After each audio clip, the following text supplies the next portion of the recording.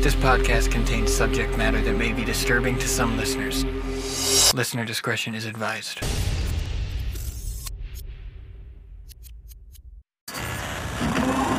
For imprints One. It's time to open the door in your mind.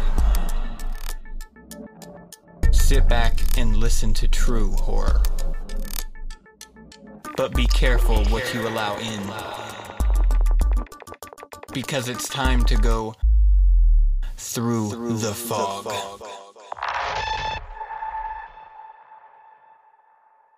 This week's story is Less Than Nothing, posted by user Cryptic Wander to r/creepypasta.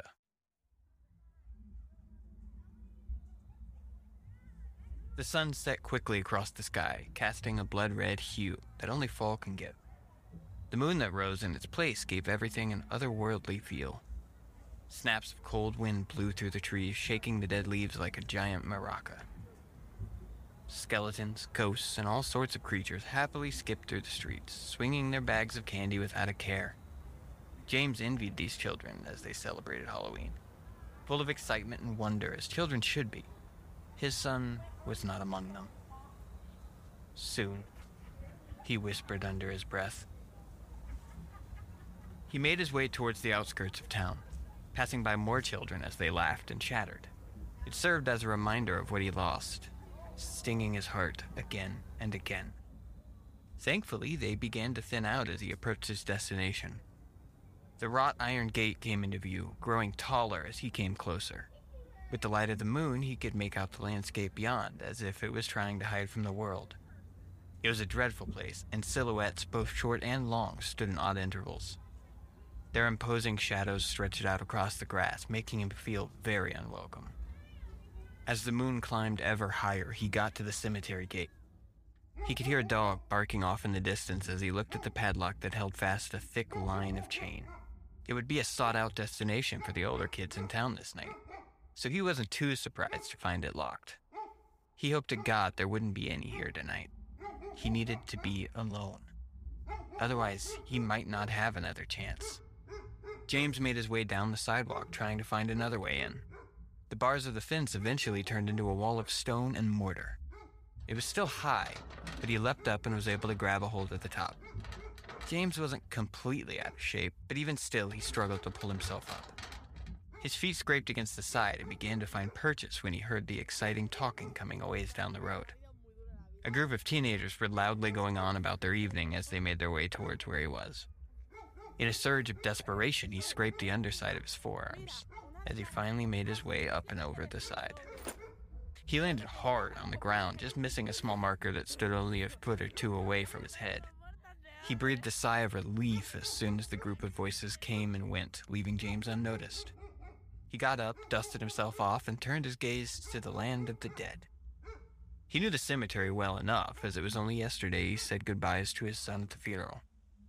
At night, when the shadows took over, however, the entire place took on an alien appearance. The tree branches clacked together, adding to the odd sound that rose in the distance. Cold fear coursed through him as he took in the view.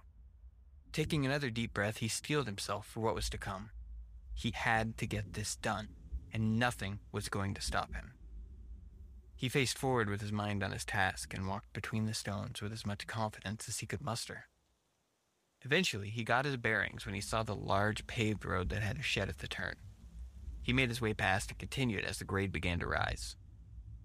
Off in the distance, there came a sound, clacking from the road ahead of him that was rapidly coming closer. He didn't have a weapon of any kind, and he braced himself to kick whatever it was. Then he was surprised to find a large dog. It stopped a few feet away and gave a sad whimper. His heart nearly leapt out of his chest, and he once again composed himself. "Psst, get lost," he whispered harshly. It gave him a sideways look and walked back towards the shack. James shook his head and continued on. Nearly at the crest of the hill, he looked off to the left and saw the large stone building his son lay in. He walked over to the stone steps, slowing down to get a grip on his thoughts and feelings. It was a moment of reverence as happy memories of his boy came to mind. Those feelings then soured, and tears began to fall from his cheeks. Those thoughts turned to the ruined remains he was forced to look upon the day Nathan was found. His son walked home from school as they only lived 9 blocks away. When he never showed up, James called the police to report him missing. And it was a few days later his body was found. It was stuffed behind some bricks at a construction site outside of town. He was clearly murdered, and he was so horribly mutilated that James couldn't clearly identify him without dental records. Skin was slashed and torn, and his face had been caved in, most likely from the large chunk of bloody concrete found close by. It was a closed casket funeral, and having lost his wife to an aneurysm 5 years prior, the attendance was small. It was at the funeral that the odd man approached him. He was dressed in a large gray coat and a wide brim hat set atop a head of gray hair.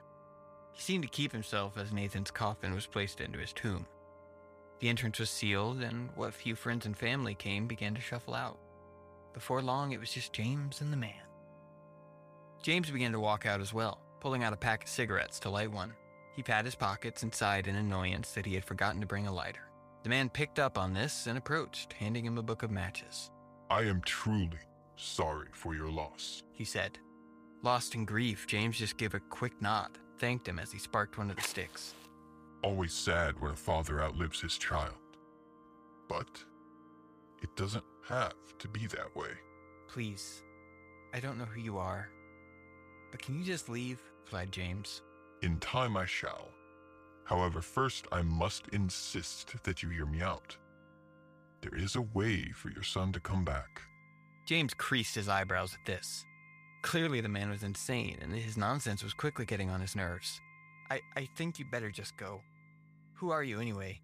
What possible reason could you have for being at my son's funeral?" "Why, I am a friend, Mr. Monroe. You may call me Nick. I am offering you a chance of a lifetime. Tomorrow it will be Halloween, and the veil between the living and the dead will be at its thinnest. That is the only chance you will have. The instructions are here on this card," Nick said, offering it to him between 2 gloved fingers. "Follow these instructions precisely, and you can have your boy back. And I do mean precisely." James looked the purple card over and scoffed, letting it drop to the stone steps of the mausoleum. "Again, I urge you, do them to the letter, or things could go horribly wrong. That is all, Mr. Monroe. Good day," said the man as he tipped his hat and walked off. James picked the card up after he left. Of course it was stupid. Entertaining the idea made him even angrier. As the day went by, however, he found himself fantasizing about its success while turning it over and over. What if? He wondered. He missed Nathan terribly and would give anything to have him back. When Halloween came the following day, he felt he had no other choice. And so, here he was, standing in front of the great stone building. The door was locked as well, but the chain was snapped easily enough, as if it was no bigger than a necklace.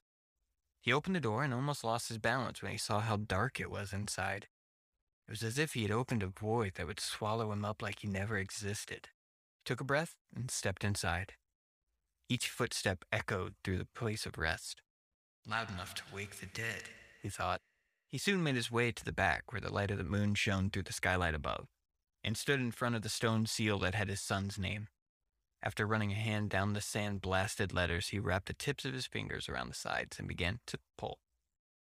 The sealing putty hadn't yet hardened and wouldn't for another few months. Even still, the airtight vacuum made it a slow task. His joints ached, but after a few minutes it finally gave and the seal was broken. The slab fell to the floor with a resounding shatter of stone, and he looked into the dark tomb where Nathan's coffin sat. It was heavy, but he managed to pull it out with some effort, guided it to the floor as gently as possible. After unsnapping the locks to the lid, he pulled it up, and there was the destroyed face of his son. The skin was glued back together as well as it could be. However, large amounts of bones still glistened through in the moonlight. Tears formed once more, making it difficult to read. But he looked to the card and read the instructions once more. "Place 5 candles around the body in a star fashion and light them. Anoint the head with oil. Place your hands upon the chest and recite the words." It was a hard process for him. The oil made Nathan's tattered skin come loose, and the feelings of it around his fingers made James queasy. Using the match Nick provided him, he lit the candles one after the other and cleared his throat. As he began to speak, the door out front banged against the wall and made him jump. He looked to the left, not sure what to expect, and the dog from earlier made his way up to him. "Get!" he said, giving the dog a smack to the leg. It whimpered and strolled over to the corner where it curled up and sat. The eyes of the dog on him made him feel guilty, like he was some kind of monster. He put it out of his mind and continued his morbid task.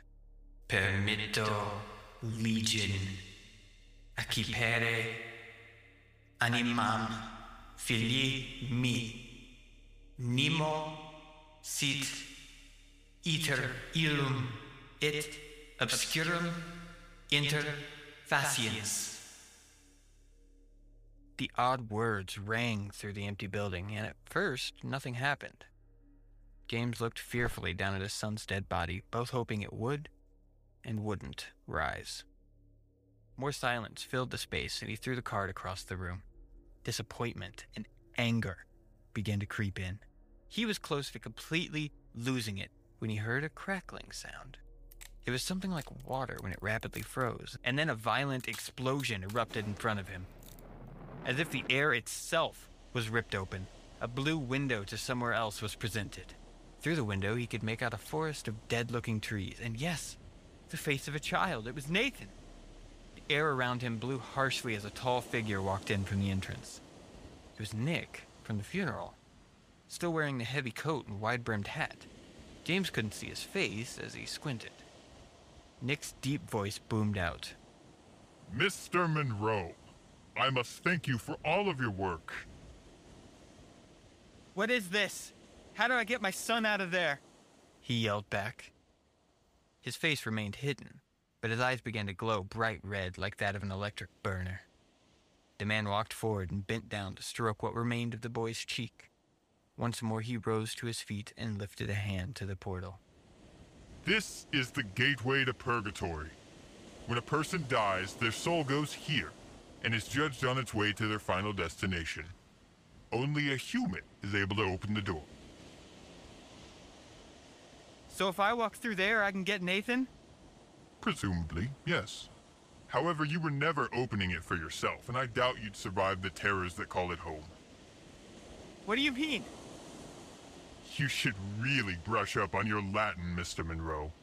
What I mean is, without the guidance of God to protect you, the evil that dwells in purgatory's dark reaches will rip you apart and drag you to hell.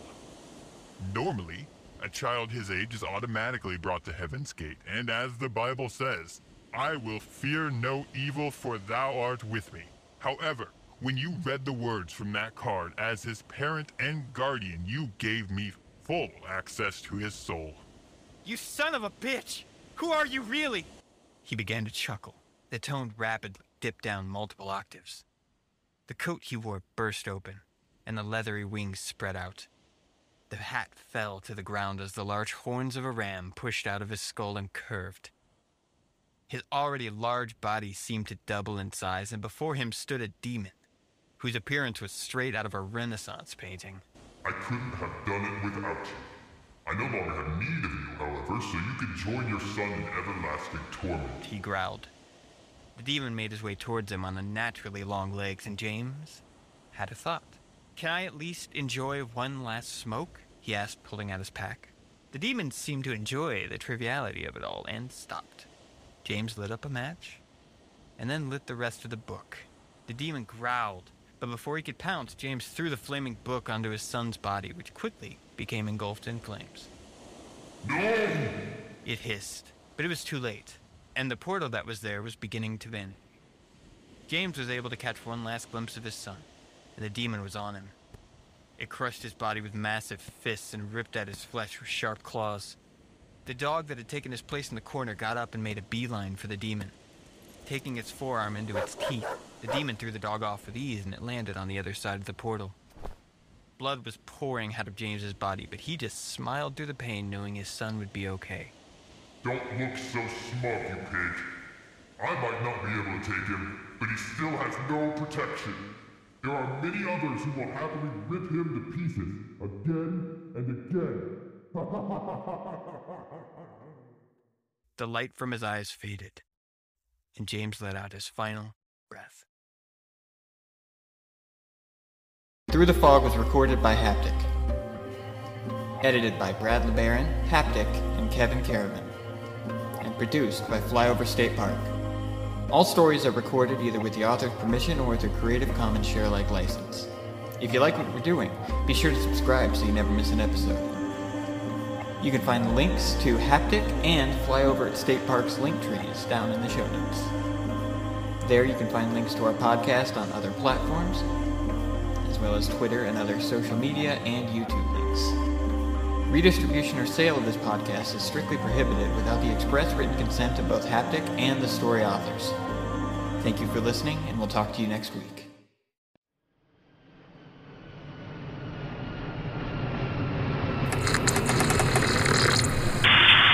This is Flyover State Park. You are clear to land.